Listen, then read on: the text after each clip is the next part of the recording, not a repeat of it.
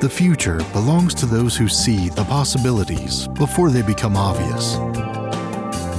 Welcome to Fireside Chats Without the Fires with Neil Toff and Paul Catherall. Drum roll, please. Friday, July 3rd, 2020. Yes, we are in the month of July. Fireside Chats Without the Fires in the beginning of July. We have an amazing guest today. We will introduce her in just a moment. Paul, you're with us, right? I am indeed, Neil. I am indeed. Happy 3rd of July holiday. Is that right? Can I say that? Am I allowed to say that these days? What's the situation? Please say it. Be proud of it. Happy 3rd of July holiday, and all the best for a long holiday weekend.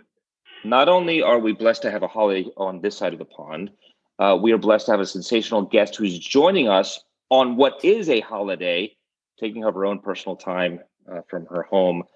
We have the one and only, multifaceted, innovative, champion, chairperson, two-time chairperson. Lisa, you're with us. Say hi. I am. Good morning, good afternoon, good evening, wherever you are.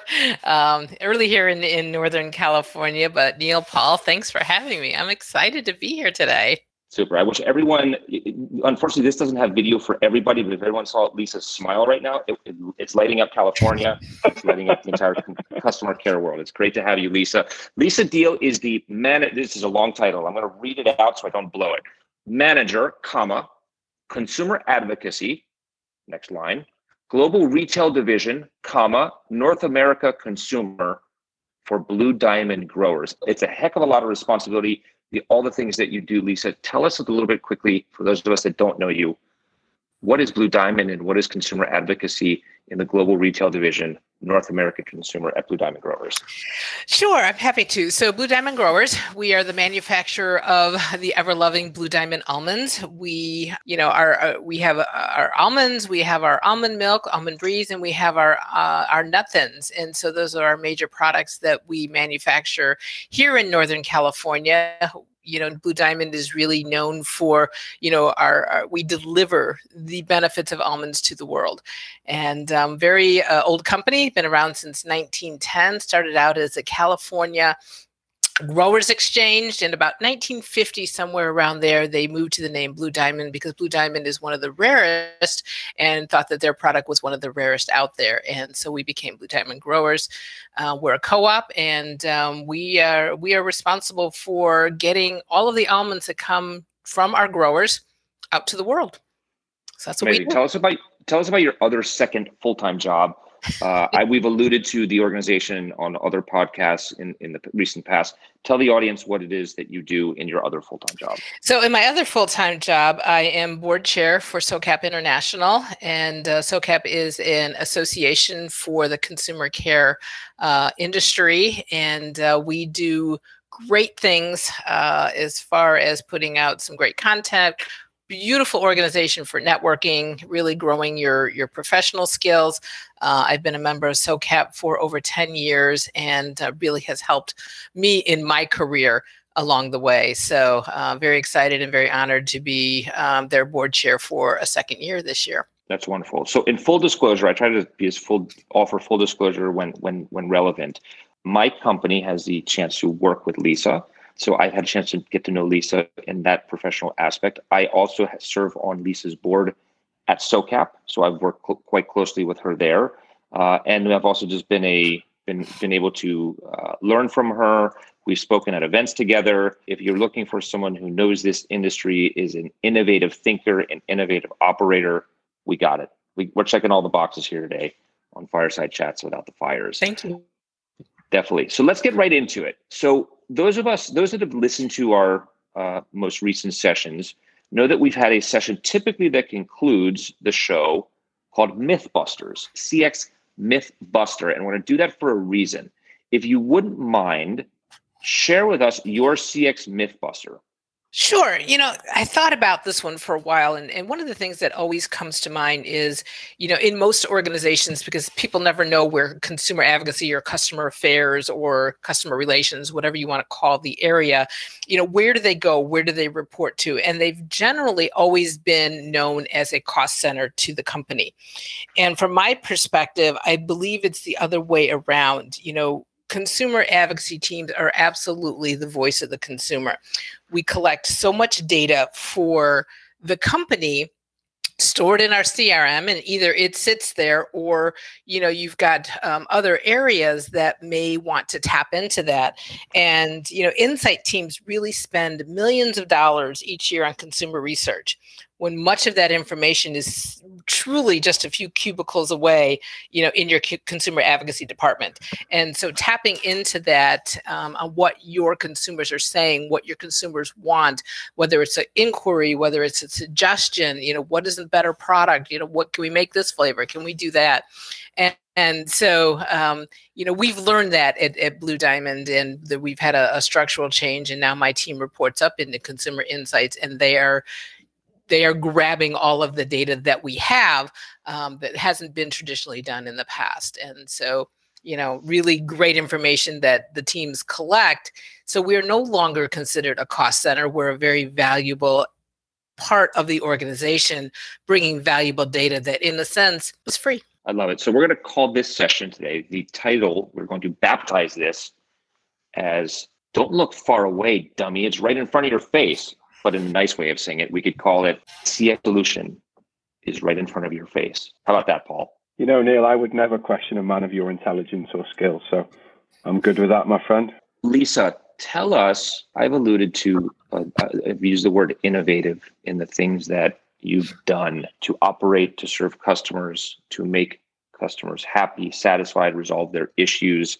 You have the additional task of having to deal and resolve medical issues, adverse events, those kinds of things. But you've done so always in an innovative way across channels, and now utilizing some additional technology and capabilities around artificial intelligence. Talk us through just a little bit. What does your day-to-day contact center and consumer affairs life look like? Yeah. So when I started with Blue Diamond almost 4 years ago, it was 3 desks, working Monday to Friday, 8 to 5. We had voicemail, we had a channel for email, and that was really about it. And the snail mail would pile up and it would sit in a bin until somebody decided to get up and go and do something with it. And, so I started to look at, how can we really change how we operate, and I really had the vision of, I want to create a center of excellence. And so, looking at broadening our hours, broadening our scope, we work with a new phone system. I brought Neil and his team on to really help us to strengthen what I was looking for in my vision. And we also brought on quite a bit of technology. And so working with one of our SOCAP partners, and if I can say it, Astute Solutions, we actually brought on a chatbot about 1.5 years ago. And so one of the things I was looking at with the chatbot is, can I reduce a little bit of my call volume? And what I found with the chatbot is, not only did I not meet that goal, but my business grew. And what I discovered was that I was really reaching a new subset of consumers that I wouldn't have reached otherwise. And that was, opening up a new channel and meeting the consumer where they want to communicate with us is very, very important. And so then off of that, I decided to bring in live chat. And so the consumer will start in our chatbot, and depending on if they can't get what they're looking for, there is a live chat button that they can click, and that will take me right to my agent team. And so looking at, for the bot, can they answer the most mundane questions? Can I get a coupon? What flavors do you have? Is there sugar in this product? Is there, what is the calcium intake? And so we've developed the bot to be able to answer a lot of those really easy questions. But what we also find is, our consumers want to be able to chat with our agents.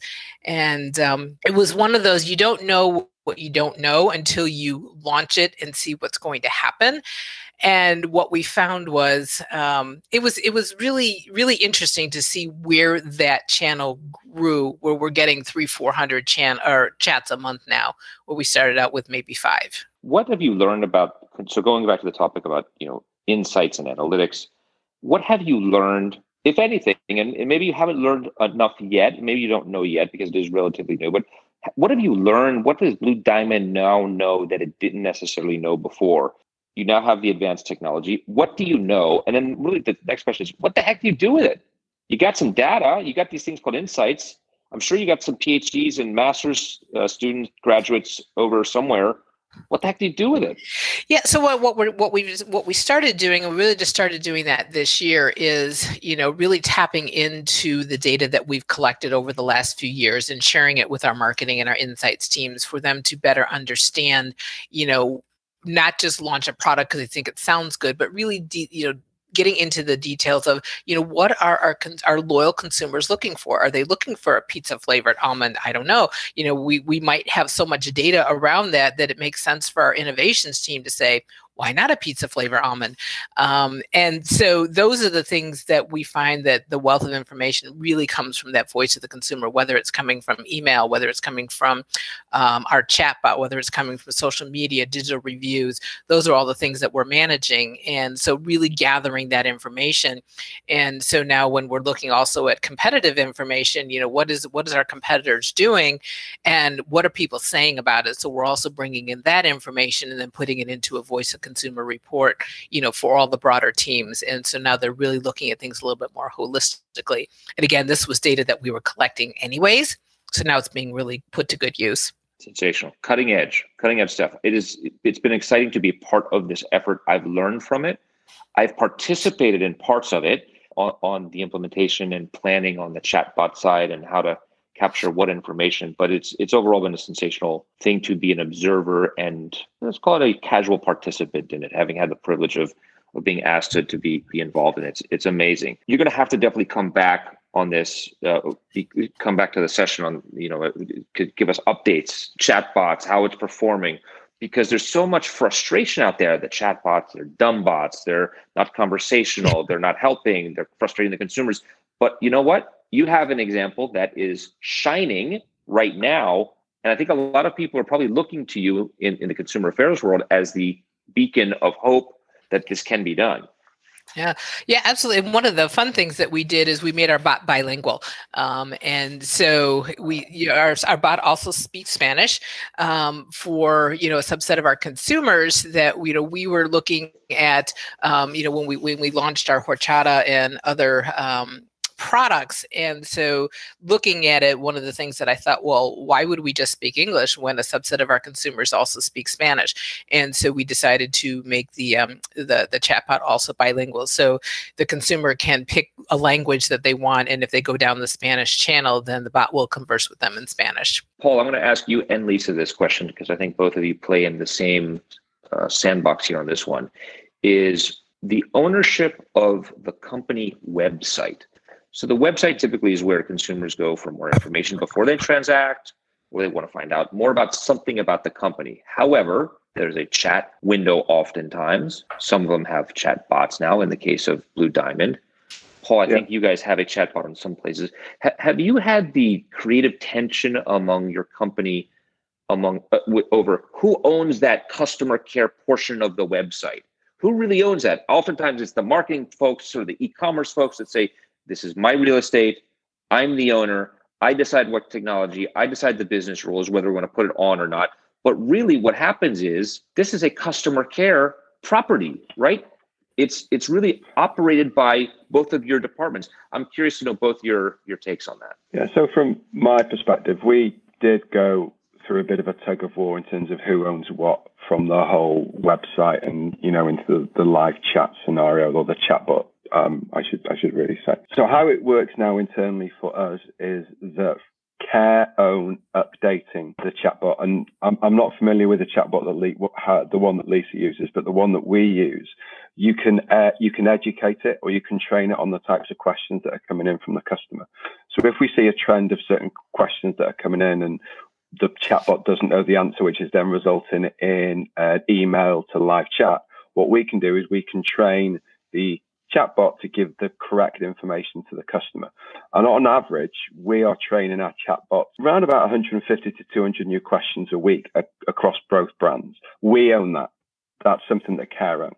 And we don't need to go through marketing or creative for their sign off to update the chatbot. However, because creative and marketing own the brand voice, they're responsible in terms of how it looks and it feels. So if we've got suggestions in terms of kind of, the chatbot, what it looks like and what it feels like, then we do have to go through, run it up the flagpole with marketing stroke creative. So that's how that works. Yeah, and we're very similar, Paul. So I look at it. So anything inside the white box is mine. Anything outside the white box is marketing. Yeah. And so, I do all of the administrative. So I do a lot of the, what I call training the puppy.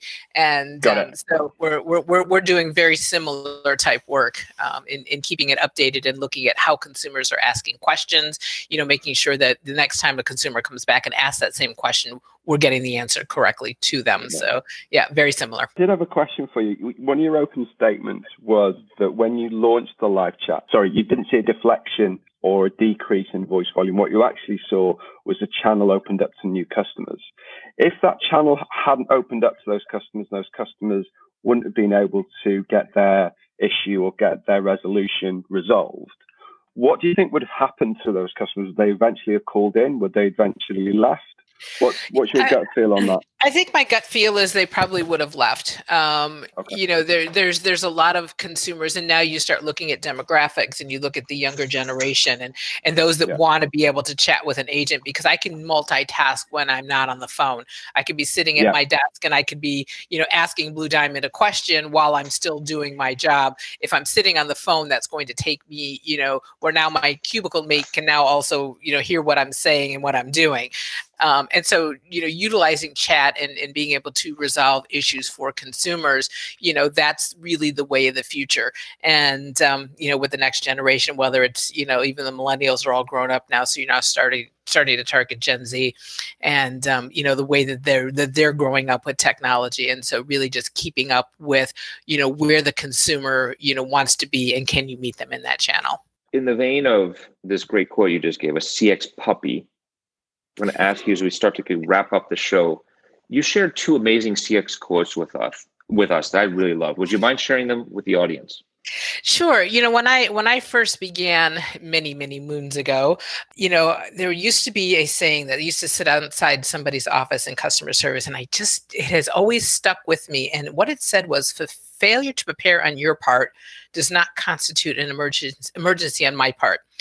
And when I think about that, that's not customer service. Customer service is an emergency on your part is what I am prepared for on my part. And so being able to respond quickly, be prepared to to be able to respond to whatever the consumer is asking. And being in the food industry, that can be, as you alluded to earlier, Neil, was, it could be an adverse reaction. It could be a sickness. It could be something just as simple as I want a coupon. And so your agents have to be very flexible. They need to be able to pivot. They need to be, versed on your product and all of the things that are around that. So it was more being prepared is really what's key on that quote, not just, hey, if you're not prepared, then it's not my problem. Because I just never, ever believed in that in customer service. We're always prepared. Wrapping up the show here, you have a long but distinguished list of CX heroes. Who are they? Give us a little quick blurb about each of them. Definitely share them with us, please. Sure. I one of the people on my list was, and this is power to the women. Sorry, gents, but this is a power to the women for me. When I first started my career, one of my managers, Cindy Simmons, was one of the first managers that really let me have the power to make decisions, the power to grow, the power to learn, the power to fail. And that's really how you learn. She didn't micromanage me. She's like, it's your department, go run it. And, there to support. But I learned so much from her and her management style that's kind of how I continue today. So, shout out to Cindy Simmons. And I haven't talked to her in many years, but she was always a mentor to me. One of the other people on my list, Kim McMiller. When I first joined SOCAP, Kim McMiller was the Chicago chapter president because I'm originally from Chicago. I have followed in her footsteps throughout my SOCAP journey, where I started, where I became the president of the Chicago chapter, and then joining the national board, and Kim is a past board chair. So I always look at my journey was in the footsteps of Kim McMiller, and she's a wonderful person. Really always have looked up to her. When I look at, people like Marianne Kerr and Susan Baranowski and Leslie O'Flahaven, very much people that I've always admired, people that I've always looked up to. Beth Ziff is another one. Beth is a wonderful, wonderful person. I worked with Beth when we had an unfortunate recall a couple of years ago at Blue Diamond. Beth and her team have been so wonderful to work with, and always admired Beth. But I think my biggest mentor in all of this is Marie Shubin. And so people who know Marie, will most likely agree with me. Marie, when I first joined the national board at SOCAP, Marie was the board chair. And when I was going through transition within my job, as I was, my job was being eliminated at Orbitz.com, where I used to work. And she was really instrumental in encouraging me to look outside of Chicago. She was really instrumental in, once I decided to come out to California, during that whole interview process, Marie knew several of the people and made phone calls on my behalf to really, get me in the door, and people knew me when I came in. And I just can't say enough about Marie Shubin and all the things that she's done for me. And I still reach out to her as board chair, because she's still, in a sense, mentoring me. Now, she is retired from E&J Gallo and loving her life in Arizona, but that doesn't mean I still don't reach out to her via Facebook or, picking up the phone or via email. I know that she will always be there for me if I needed a question answered. So props to Marie Shubin. Those are my CX heroes. There's a sensational list here. I think with the exception of Cindy, I know each of them. I know each of them, I believe, from SOCAP and from some other things. Marie Shubin, you're right, is a sensational leader, pioneer, I would argue, in consumer affairs and certainly all the things that she did within SOCAP. Beth Ziff is a competitor of personally in my business, but Beth is someone who I respect, I admire. She has an impeccable reputation. Beth is someone I would ask for help when it comes to operations. I mean, there's nobody who knows contact center operations better than Beth Ziff. She's amazing. Leslie O was on our podcast recently, and she was an incredible guest. She and I did a little pushback on each other. We had some fun there. Sue Baranowski is well an incredible operator. Marianne Kerr, Kim McMiller, Vicky Cherney, and Cindy Simmons, who I don't know, but you have an amazing list of CX heroes here. More power to them. Some of them I hopefully will be able to have on the show at some point, because they are pioneers, they're powerful people, they're operators, they are true thought leaders in what they've done in our space. Absolutely. And I don't think I would be where I am today without some influence from each and every one of those people on my list. And I did. Sorry, Vicky, I didn't mention you. And Vicky and I work, very closely together because we're in similar co-op type jobs. And so we're always bouncing ideas off of each other. What's happening over at Land O'Lakes, what's happening at Blue Diamond, very similar business models. And so, yeah, every one of these people that I put on my list, I treasure. And again, I don't think I'd be where I am today without having some sort of relationship with all of them. Well, we treasure you. This was a sensational session. You are a kind soul to come on, bless us with your presence on federal holiday, Friday, July 3rd. Thank you for your time. Thank you for your insights. Thank you for your partnership. Thank you for your friendship. Thank you for being an innovator and for having a really fun time together with us. Thank you, Neil. Thank you, Paul. It's been a pleasure. Thank you, Lisa. Beautiful. So we're wrapping up here. Friday, July 3rd, Fireside Chats Without the Fires. The concluding drum roll here it is. Everyone have an amazing holiday. Once again, Lisa, thank you. We're so lucky to have had you. You got to come back and visit us at some point. We're rooting for you, cheering you on. You're done doing some sensational things, and we want to hear more about it. Thank you for joining us. Absolutely. This has been another episode of Fireside Chats Without the Fires with Neil Toff and Paul Catherall. Follow Neil and Paul on Twitter at Neil Toff and at PaulCat72. Podcast feedback and topic suggestions are always welcome. Thank you for listening.